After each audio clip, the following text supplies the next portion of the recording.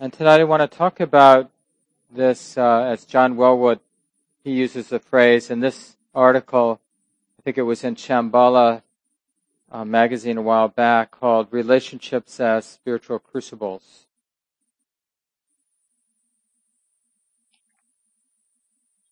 Intimate relationships as a spiritual crucible.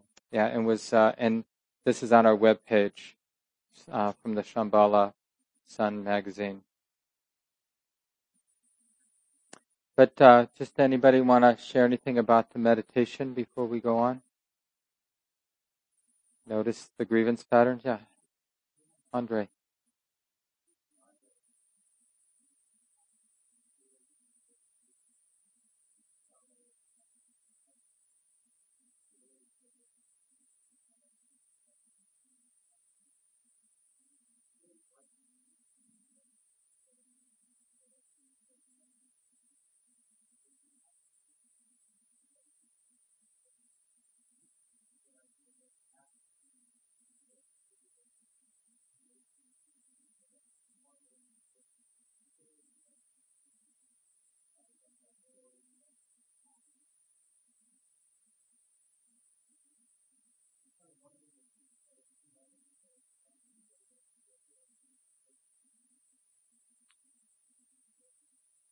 Yeah.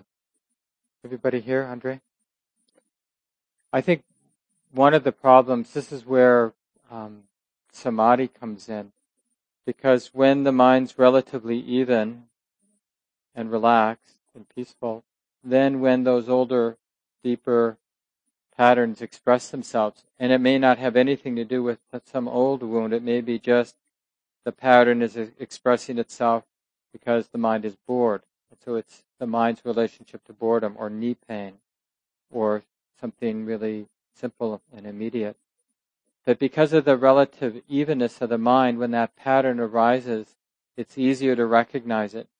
When we're in the sort of the sticky and messiness of our ordinary conscious habits, patterns,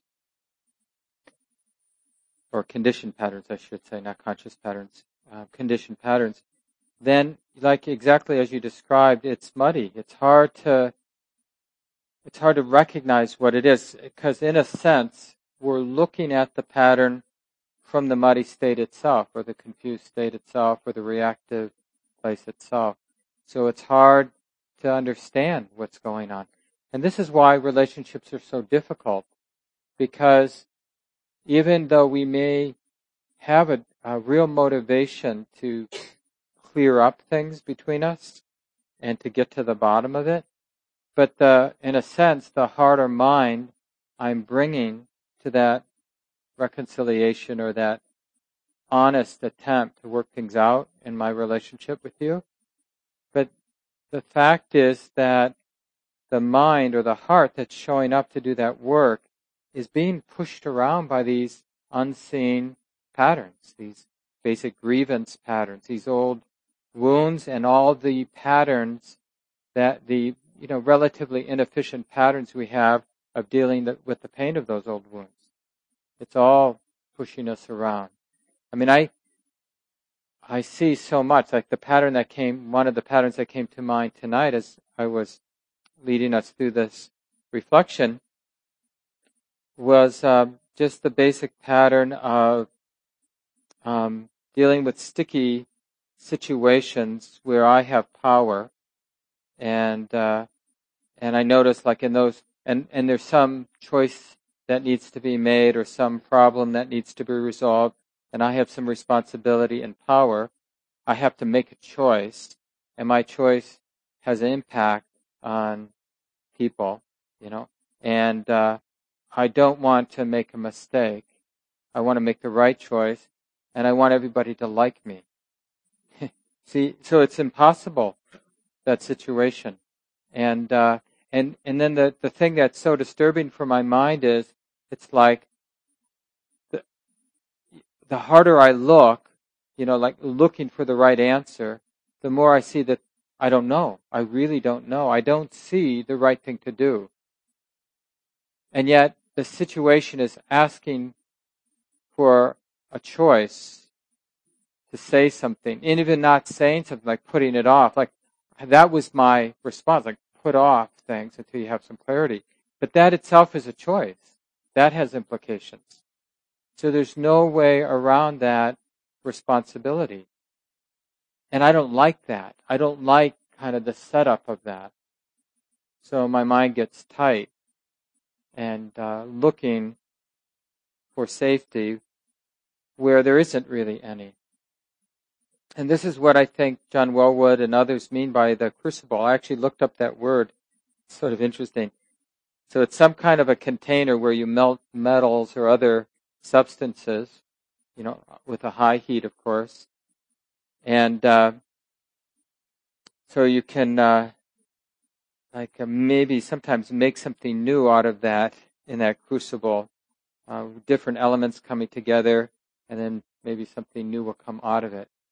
Or a test. You're testing, so like, what happens when we heat these things up like this? And so these grievance places, which perhaps is any kind of intimate relationship with a sibling, with a friend, with a sexual partner, with whatever, to see them as these crucibles that, because of the commitment, like when we're in relationship with our brother or sister, it's not like we easily leave it behind, or we're attracted to another person and we have this, sexual relationship. There's something that keeps us in it, or we work together, so there's something that keeps us in it, or we come to the same spiritual community. So there is this place where we meet. And then if we see it as a crucible, like, well, this will be interesting to see what comes up when I'm in relationship with this other person. Thanks, Andre, for bringing that up. Anything else from the guided meditation tonight that seems relevant to bring up? Yeah, Casey.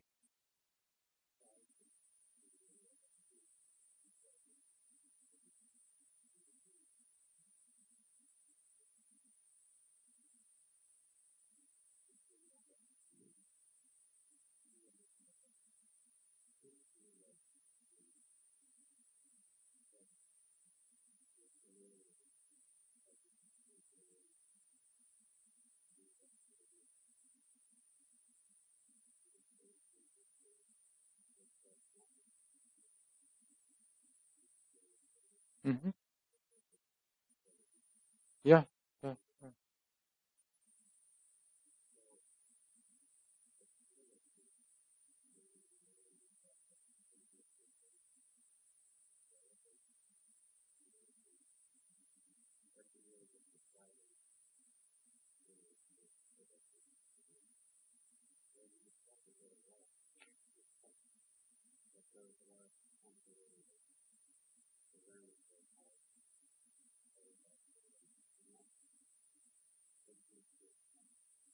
Yeah. Yeah. That's the crucible where good things happen. Not that not happening, but that happening and the mind leaving it alone, in a sense.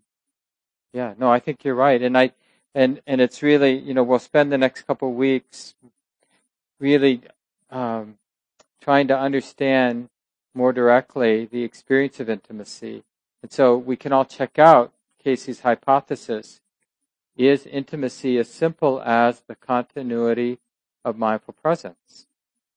Because it's really like that suggestion or that way of thinking about it, it's more, not so much about trying to be intimate, but seeing what comes up to get in the way, what breaks the continuity. And like my efforts, going back to my example, my effort to want to do it right, that's a self-construction that gets in the way of the continuity of awareness. So if I don't see that in the moment, that desire to not want to make a mistake, that identification with being the guy who wants to do it right, who's supposed to do it right, or who's supposed to know what's right and what's wrong, who's supposed to be able to see the right way, who shouldn't be confused about what's right or wrong in this situation. See, that identity, the identification with that breaks the continuity. But there is a possibility for my mind, more in hindsight than in the moment, but at least in hindsight, to see that it is okay to be the one who doesn't know. Like, that's okay. Partly because it's the way it is, right? So, can that be okay? Yeah, that can be okay. Like, who's to say that I should know? Or that there should be clarity? Or that there is even, a right or wrong? Even that dualistic idea that there's a right and a wrong, that's a construction of a conceptual mind. In nature, there's really no such thing as right or wrong. There's just what's happening. That's what nature is. It isn't right and wrong is something that a language-based mind constructs. The idea of right and wrong.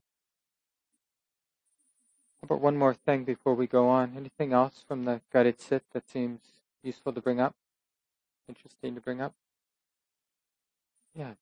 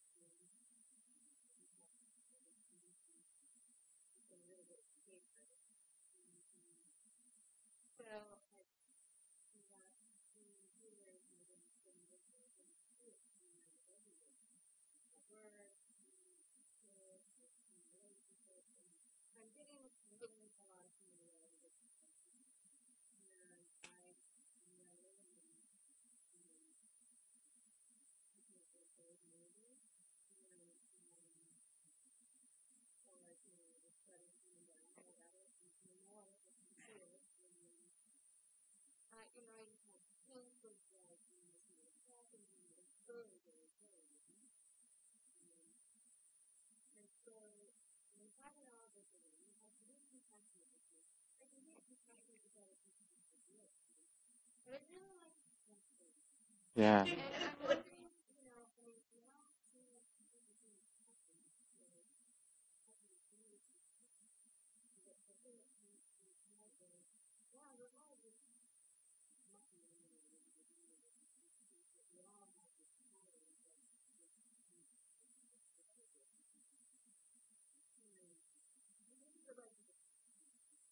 Yeah.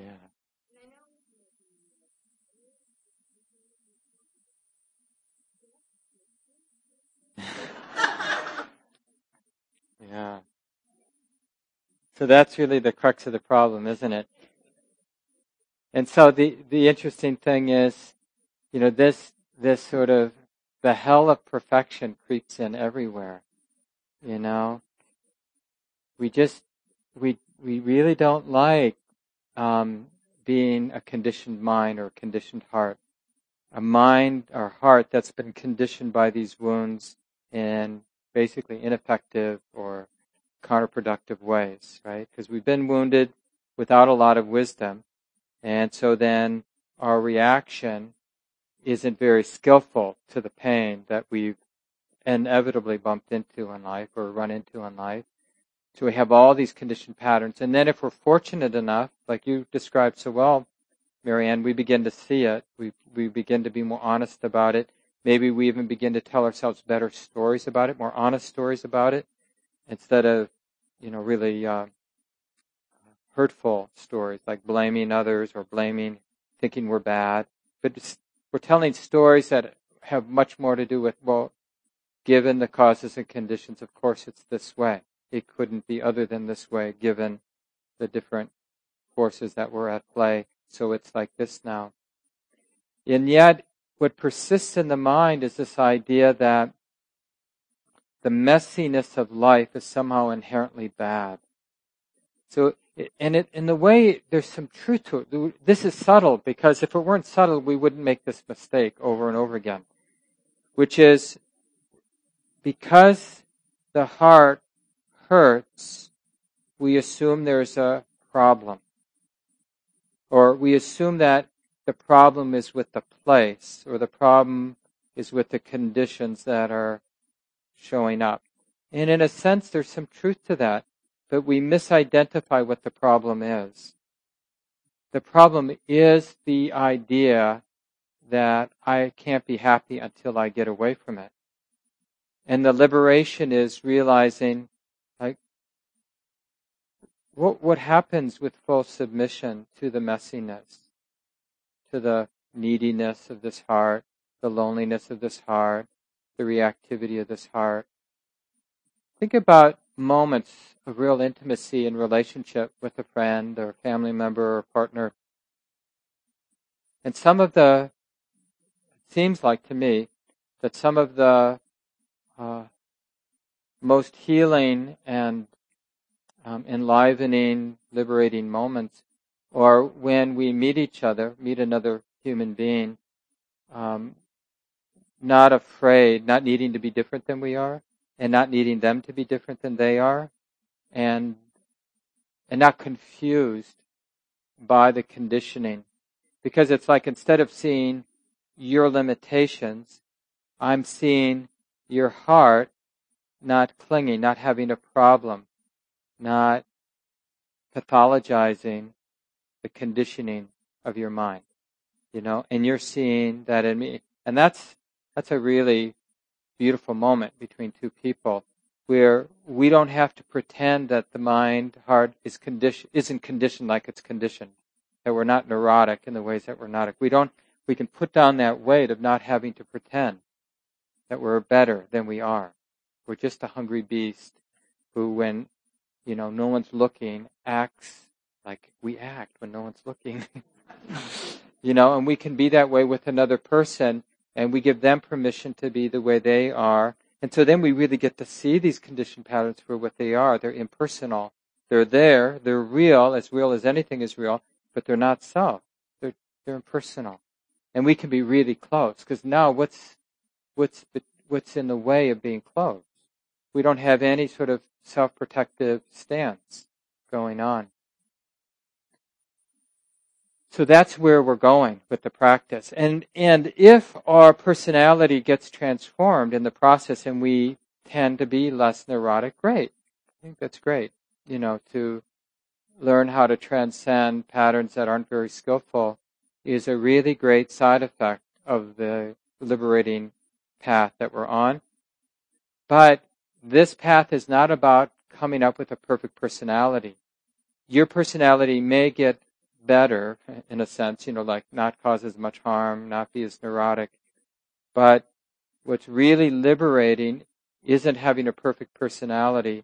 What's really liberating is understanding that the personality isn't self. So I don't need to be afraid of it, but I don't have to believe it either.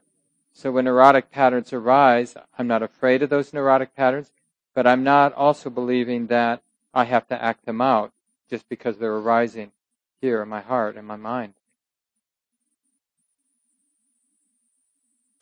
Anything else about that before we move on?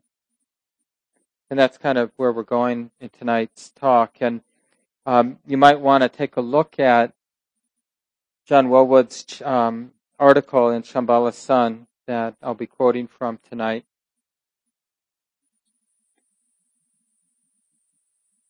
So just to review the principles, the working draft of principles for wholesome relating. And if you think of others that should be in this list of 5, it was just my first run. I'm kind of hoping to keep refining it over the years.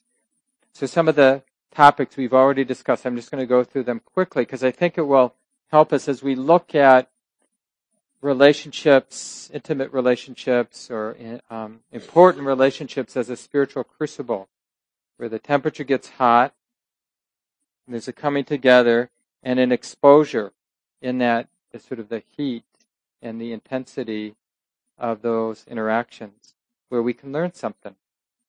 So we learn that relationships aren't a thing, but they're something that's evolving or changing. It's a dynamic or a process. So we simplistically think of a relationship as, like, I have this relationship, solid, with this person, and I have this other relationship with this other person. But honestly, we know they're much more fluid than that. And that the second point, we recognize that actually we're relating to our subjective experience, our own projections. That's what that's what we're relating to. And so part of the honesty, part of the waking up process is realizing that we're relating to our ideas. Now, it doesn't mean that the ideas we have, the projections we have, aren't related to something. Clearly, they're related to a lot of things. And it's even appropriate to say they're related to you in some way. But the fact is we're relating to our projections, our subjective experience. The third point was that so much of our activity of relating is trying to get something pleasant and get away from things that are unpleasant. So we're using each other, all of our relationships, to try to manage what we think is the most important thing, which is our experience of pleasantness and unpleasantness. And you really pick this up with relationships, people you're around a lot, and all the little sneaky ways we manipulate the interaction to feel better or to get rid of what's irritating us. It's just so interesting how, we're basically using all objects of our experience to take care of this very primitive or fundamental or basic desire for pleasant and fear of unpleasant. Now, I don't think relationships are limited to that. I think they can go beyond that when we're both really honest about that, about part of the conditioning we bring to relationships is this very basic neediness for pleasantness and the need to get away or manage at least the unpleasantness to some degree. And then the fourth is, given that, we can use our relationships as teachers. And the fifth point is just seeing how we tend to replicate our relationships all over the place. So the patterns, like the basic grievance pattern, then tends to get reestablished in other places. This is really that experience of samsara, how, the way that we relate confuses the mind, and we make the same choices over and over again. So we keep replicating the experience of stress, the mind being confused by the experience of stress, being confused by stress, we do the same thing over again. Relate, try to fix our problems in ways that are stressful, being confused by the stress, wanting to address the stress, but addressing the stress in ways or coming from a place where we're confused because the stress itself is distorting the mind. And we're always dealing with the external. There's an interesting story from the suttas where there's in some translations it's a grandfather and granddaughter, and others it's just the master and the student, and they're acrobats on some sort of bamboo sort of acrobat act.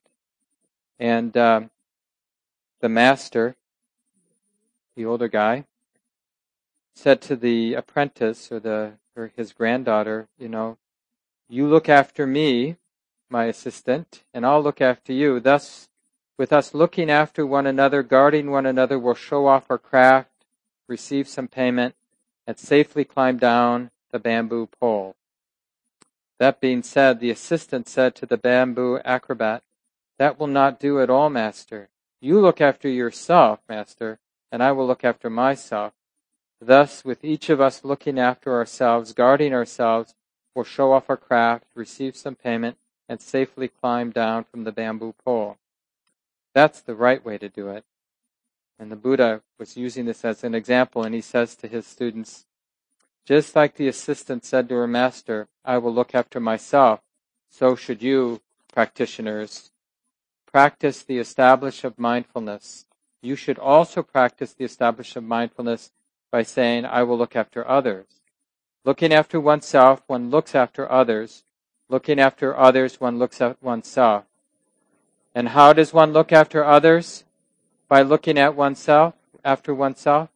By practicing mindfulness, by developing it, by doing it a lot. And how does one look after oneself? By looking after others? By patience, non-harming, loving kindness, and caring for others. Thus, looking after oneself, one looks after others. And looking after others, one looks after oneself.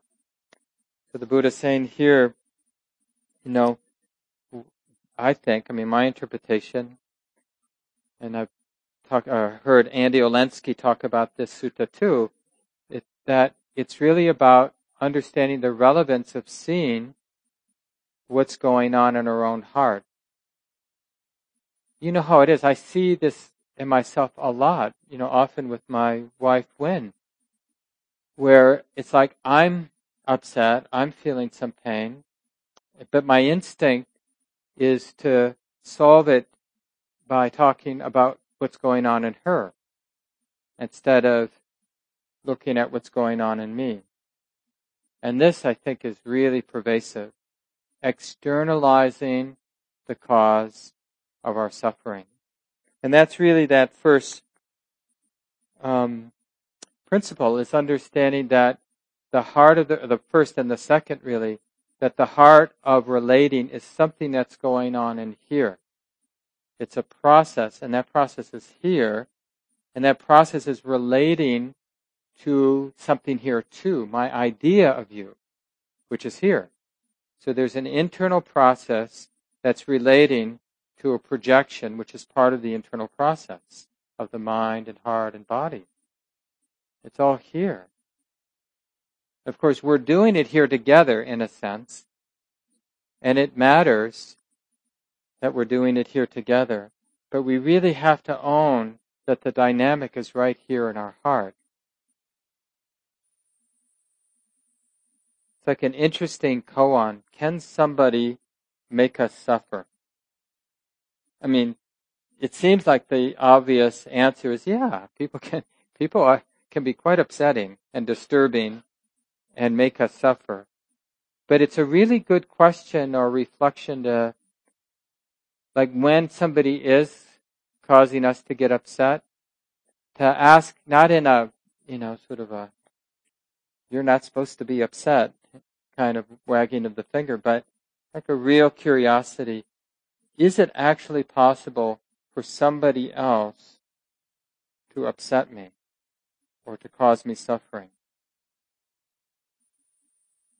And it really has to do, like, what is our understanding, our experience of suffering? And to understand suffering, we have to understand its causes. Suffering is not just the pain. Suffering is the whole process. It's an unfolding process.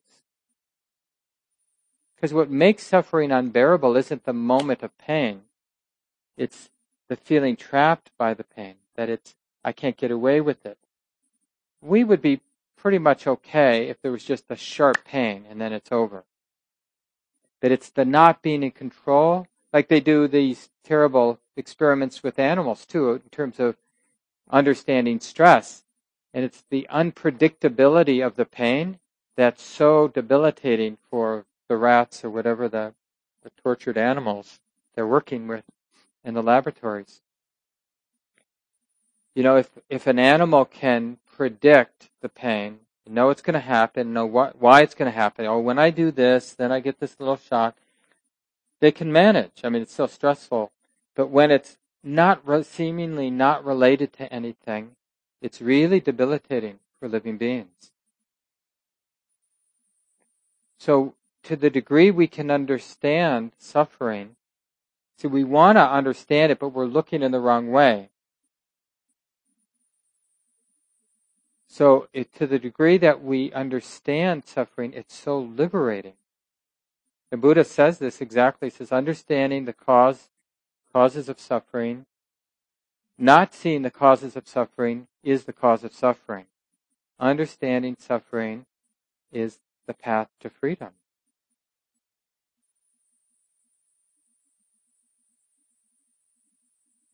So there's a whole, spectrum of how we, in relationship with others, how we experience this. And we'll move on now in the weeks ahead. Next week we'll look at these sort of the general shape of these patterns in our mind. We'll look at the Buddhist personality types. So you might want to read another thing that Kay scanned last week that's up on our webpage is the chapter from Sharon Salzberg's book, Heart as Wide as the World. And it's just on personality types. It's just like 5 pages. And it's just a simple description from some of the Buddhist text on the basic 3 personality types, a greedy type, aversive type, and deluded type. Now, there are more sophisticated models. Some of you, I don't really know the Enneagram, but some of you know it well. And there are others, too, but it's just a convenience to more quickly recognizing these basic conditioned patterns. So we can more likely see that they're impersonal. They're real in the sense that anything's real, and we need to be responsible for recognizing them and understanding how they move. That's our responsibility. And understanding them means understanding that they're there, that they arise when conditions are, however, whatever the trigger might be, but that they're natural. It's a natural pattern that's been conditioned in by the conditioning forces that this mind met with in life.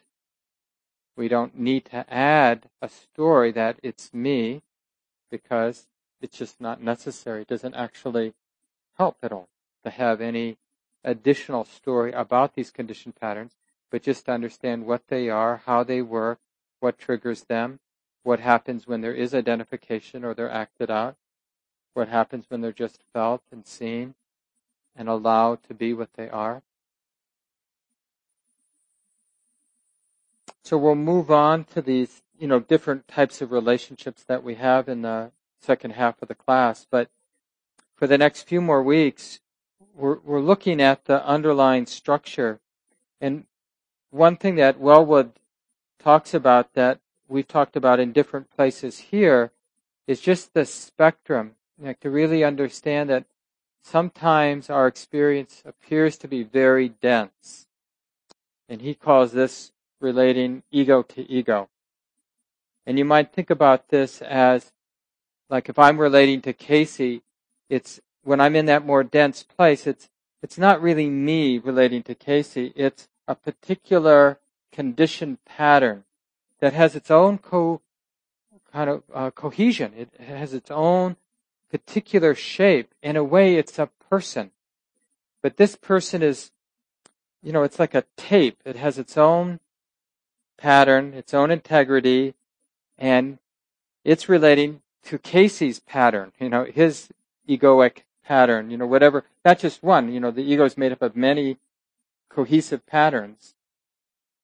But there's a real ignorance. There's no space or understanding what's going on. It's just a reactive pattern meeting another reactive pattern and just doing whatever those 2 reactive patterns do when they meet. Sometimes the reactive patterns are really in sync, and then we become a mob together and we go out and, act out our mob-like mentality, or we become bros, and we do what bros do or whatever. But the important thing of that more dense way is there's no space of understanding that understands this conditioned pattern is arising. And it's like this. It's either skillful or it's unskillful or mixed.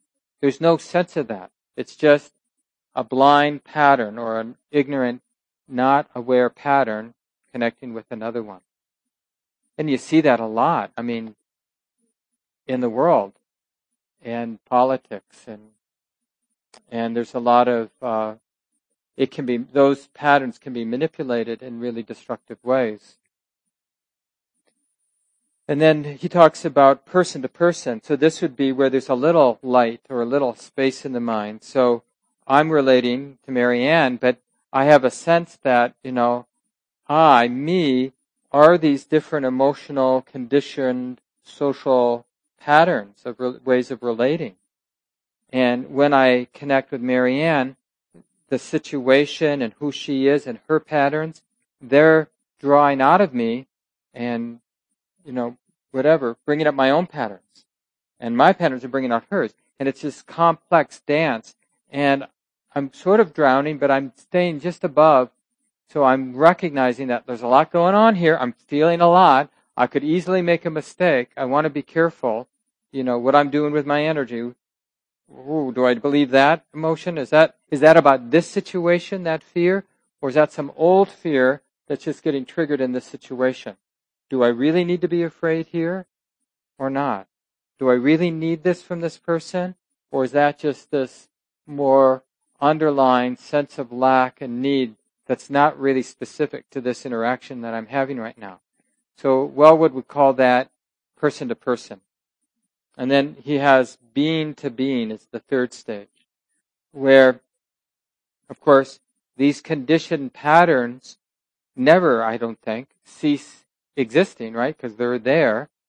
But now, in this stage, you would say that there's very little ignorance. So these conditioned patterns, whatever does get triggered, there's no identification with the movement of emotion. So it's just a movement of energy.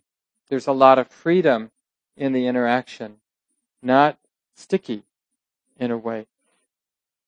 And so we can all think of situations or moments when it felt like a free movement. And it doesn't mean, this is the interesting thing, like maybe you've seen this in relationships. I mean, this comes up with sexual energy a lot. We'll talk about that the last couple of weeks, hopefully. But just one example of that is you can be with somebody and having a really beautiful moment with a lot of freedom, just the natural intimacy. And then, because we are sexual beings, it can get triggered, that attraction or whatever it might be, in a moment. And we can react to it like, oh, I shouldn't have that feeling with this person, right? And get really tight about it. Or that would be the middle stage, person to person. Like we're trying to handle the different things that are getting triggered, and we're feeling personally responsible for managing the different emotions and feelings and whatever attractions that get triggered. But if we're in that more refined place, that sort of more grounded place, then as that sexual attraction is arising, there's not any confusion by it. Like the wisdom in the mind understands that's just sexual attraction.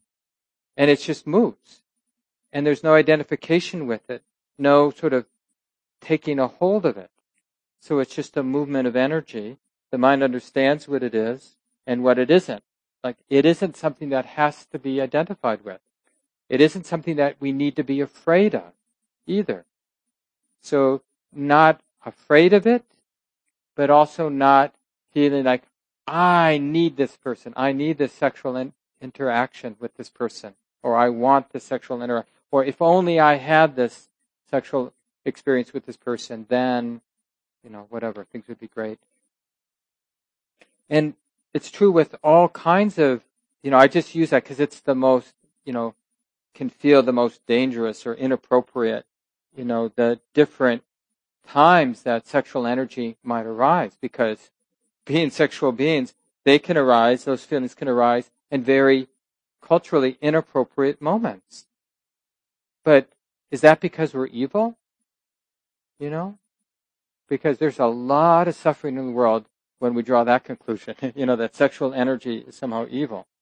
And there's a lot of suffering in the world when people act out their sexual energy without a sense of whether it's appropriate in this situation. So much suffering at both ends of that spectrum. So this is something to look at, these three stages. And in other classes, we've used the ice, water, vapor image for these three stages. Like the dense place is like we're ice, and there's not a lot of, when we're just conditioned patterns, living our life out of one conditioned pattern, and then some other conditioned pattern gets triggered, and now that's dominant, and now we're living out of that conditioned pattern. And each time, each moment, when we're in that dense place, it's like we're in ice. There's no nimbleness, no space that understands, hey, that's just a conditioned pattern. The mind is trapped by it. And then the person stage, it's more like water. It's not perfectly free, but there's more fluidity, there's more chance to learn how to be skillful, how to avoid being unskillful. And then the last, the being to being, as John Welwood calls it, it's like vapor. There's a lot of space, a lot of freedom. There's not friction. In those moments, there's very little friction. The relationship, the moment, the way of relating is really characterized by the freedom.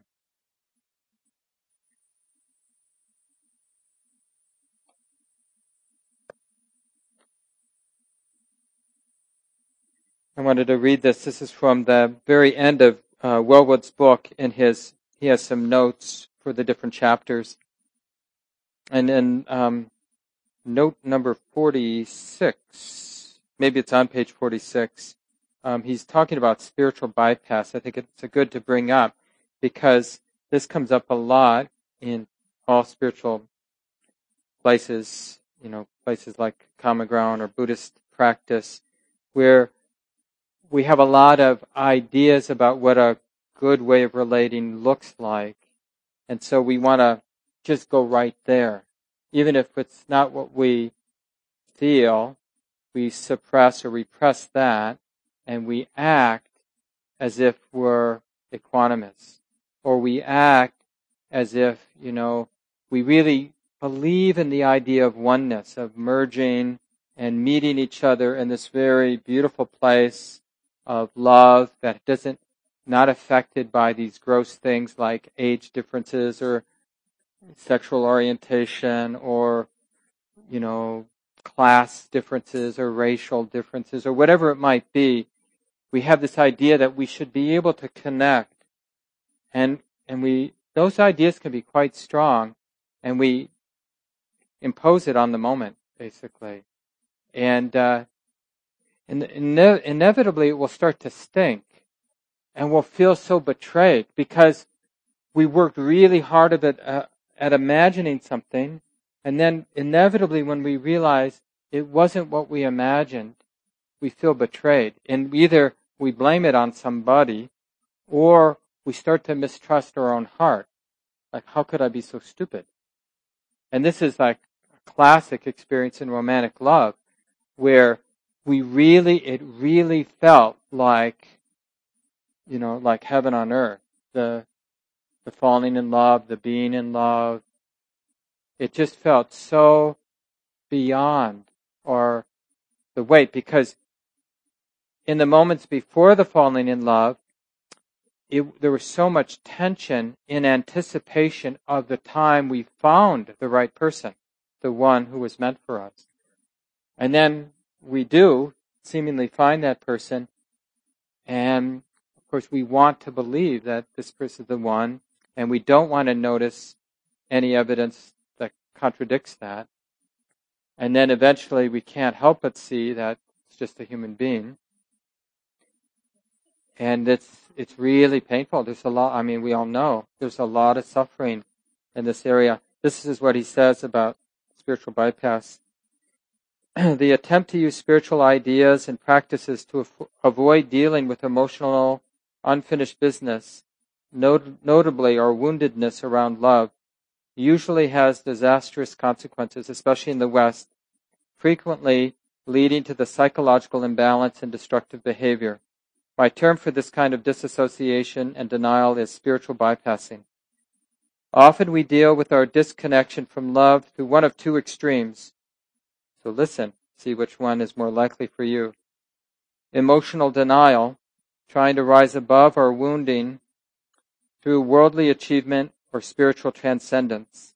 And he has in parentheses, a popular male choice. Or emotional fixation, becoming endlessly preoccupied with relationship as the source of all happiness, in parentheses, a popular female choice. In this book, I'm proposing a middle way between these two extremes.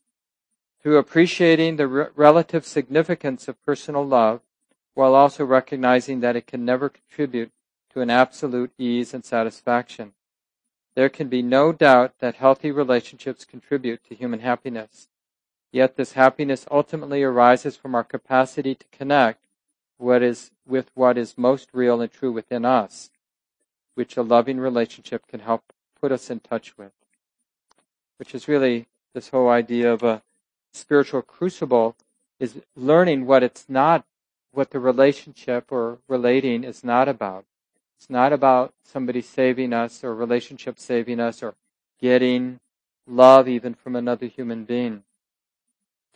Even though it seems that way. I mean, I can think of moments when I felt really loved, and they seemed like it was really healing, the love I seemed to be getting from another person. But when I really contemplate that experience deeply, once again, I realize that the external, like that person sending their love to me, caring about me or taking care of me, it helped me, it sort of like changed an attitude in me. Like, I mean, just in simplistic terms, maybe I'm lovable. Maybe I'm okay.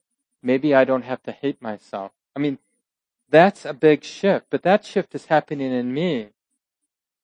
So it doesn't mean that the shift in my understanding wasn't related to that person really showing up for me, holding me, being with me, or whatever. But the change, the shift happened here. So we want to keep that in mind. So I would have loved to have walked through this article, Intimate Relationships as a Spiritual Crucible, but you can read it at home, so it's on our webpage. I really recommend it. It's not that many pages. And, he has a lot of sort of lofty language, but basically I think it's great stuff. I'll just give you a little teaser, and then I'll open it up for discussion. He quotes, just because it's so provocative, so just remember, sometimes it's good to be provocative just to stir things up, but it's like sometimes we need spiritual medicine to break through the crust of our ideas, like we have romantic ideas about love or relationships. So who better than Trungpa Rinpoche? I'm not sure. Maybe Wellwood was a student of Trungpa Rinpoche. He quotes him a lot in his writings. It wouldn't surprise me. And I think he's also done a lot of Advaita Vedanta work, the sort of yogic tradition, the non-dual yogic tradition. But he's talking about relationship as a charnel ground or a crucible, right? And he quotes Trungpa Rinpoche that use that metaphor, relationship as a charnel ground. He described the charnel ground as that, quote, great graveyard in which the complexities of samsara and nirvana lie buried. And then later, it's a place to die and be born equally at the same time. It's simply our raw and rugged nature, the ground where we constantly puke and fall down, constantly make a mess. We are constantly dying and we are constantly giving birth. We are eating in the charnel ground, sitting in it, sleeping on it, and having nightmares on it. Yet, it does not try to hide its truth about reality.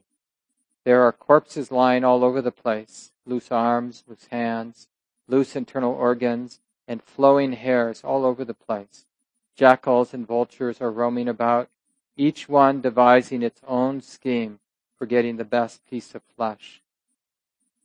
Now, that's not normally how we think about relationships. But it cuts through a lot of the BS about relationships, because there is something very primal about relationships.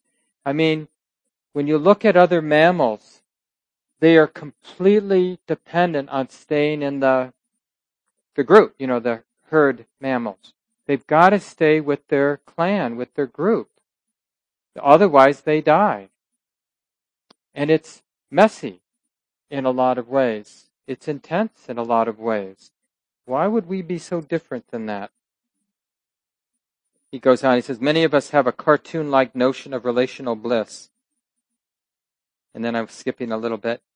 Trungpa Rinpoche suggests that if we can work with the raw and rugged situation of the charnel ground, quote, then some spark or sympathy or compassion, some giving in or opening can begin to take place.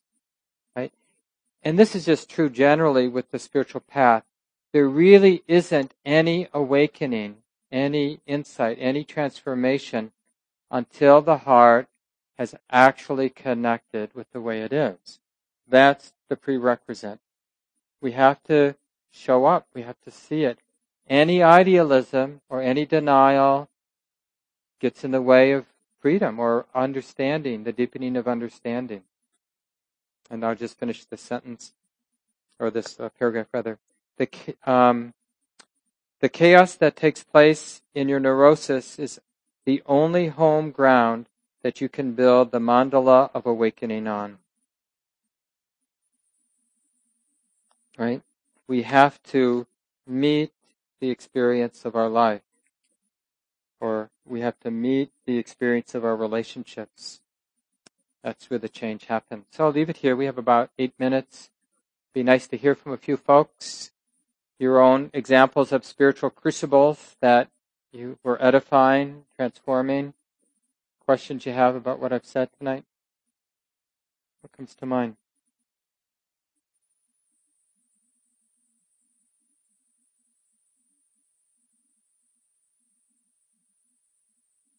Yeah, Caleb.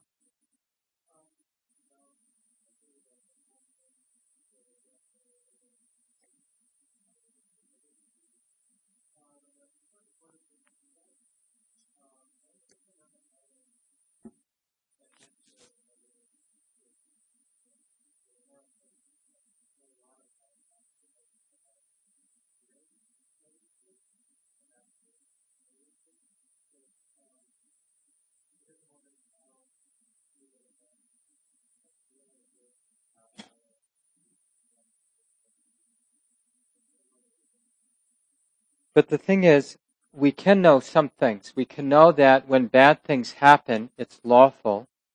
And we can know that when pain, emotional pain, let's say, when that arises, it's lawful.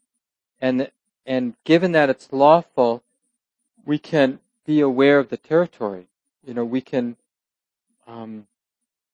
not be surprised. So we don't know when the supporting conditions are going to arise, but we can see the supporting conditions arising. And so then we know, oh yeah, this person is rolling their eyes at me, or this person isn't returning my text messages, and oh yeah, so there's that pain of insecurity right there. Oh yeah. And it's not a surprise because we've really studied.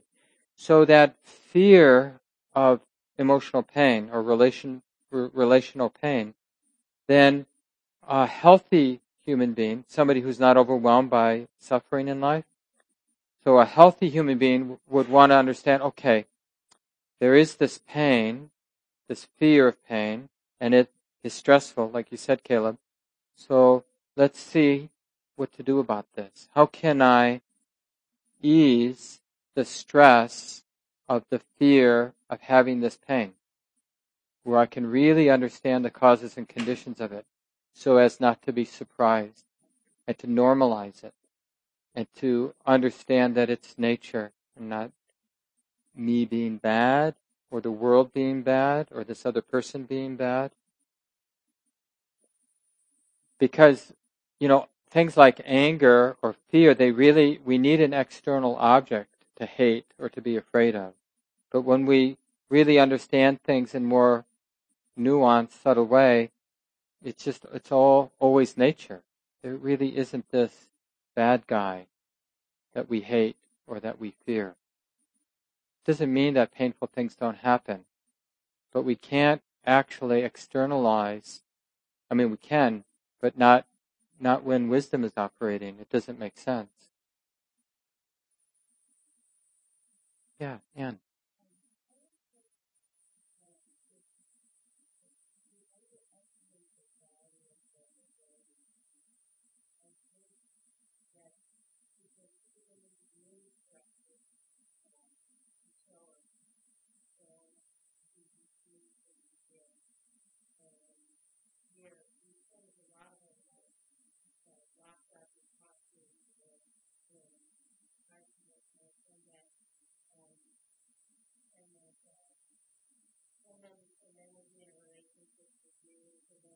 but we're not really seeing, and so we feel like we're not really being met or seen.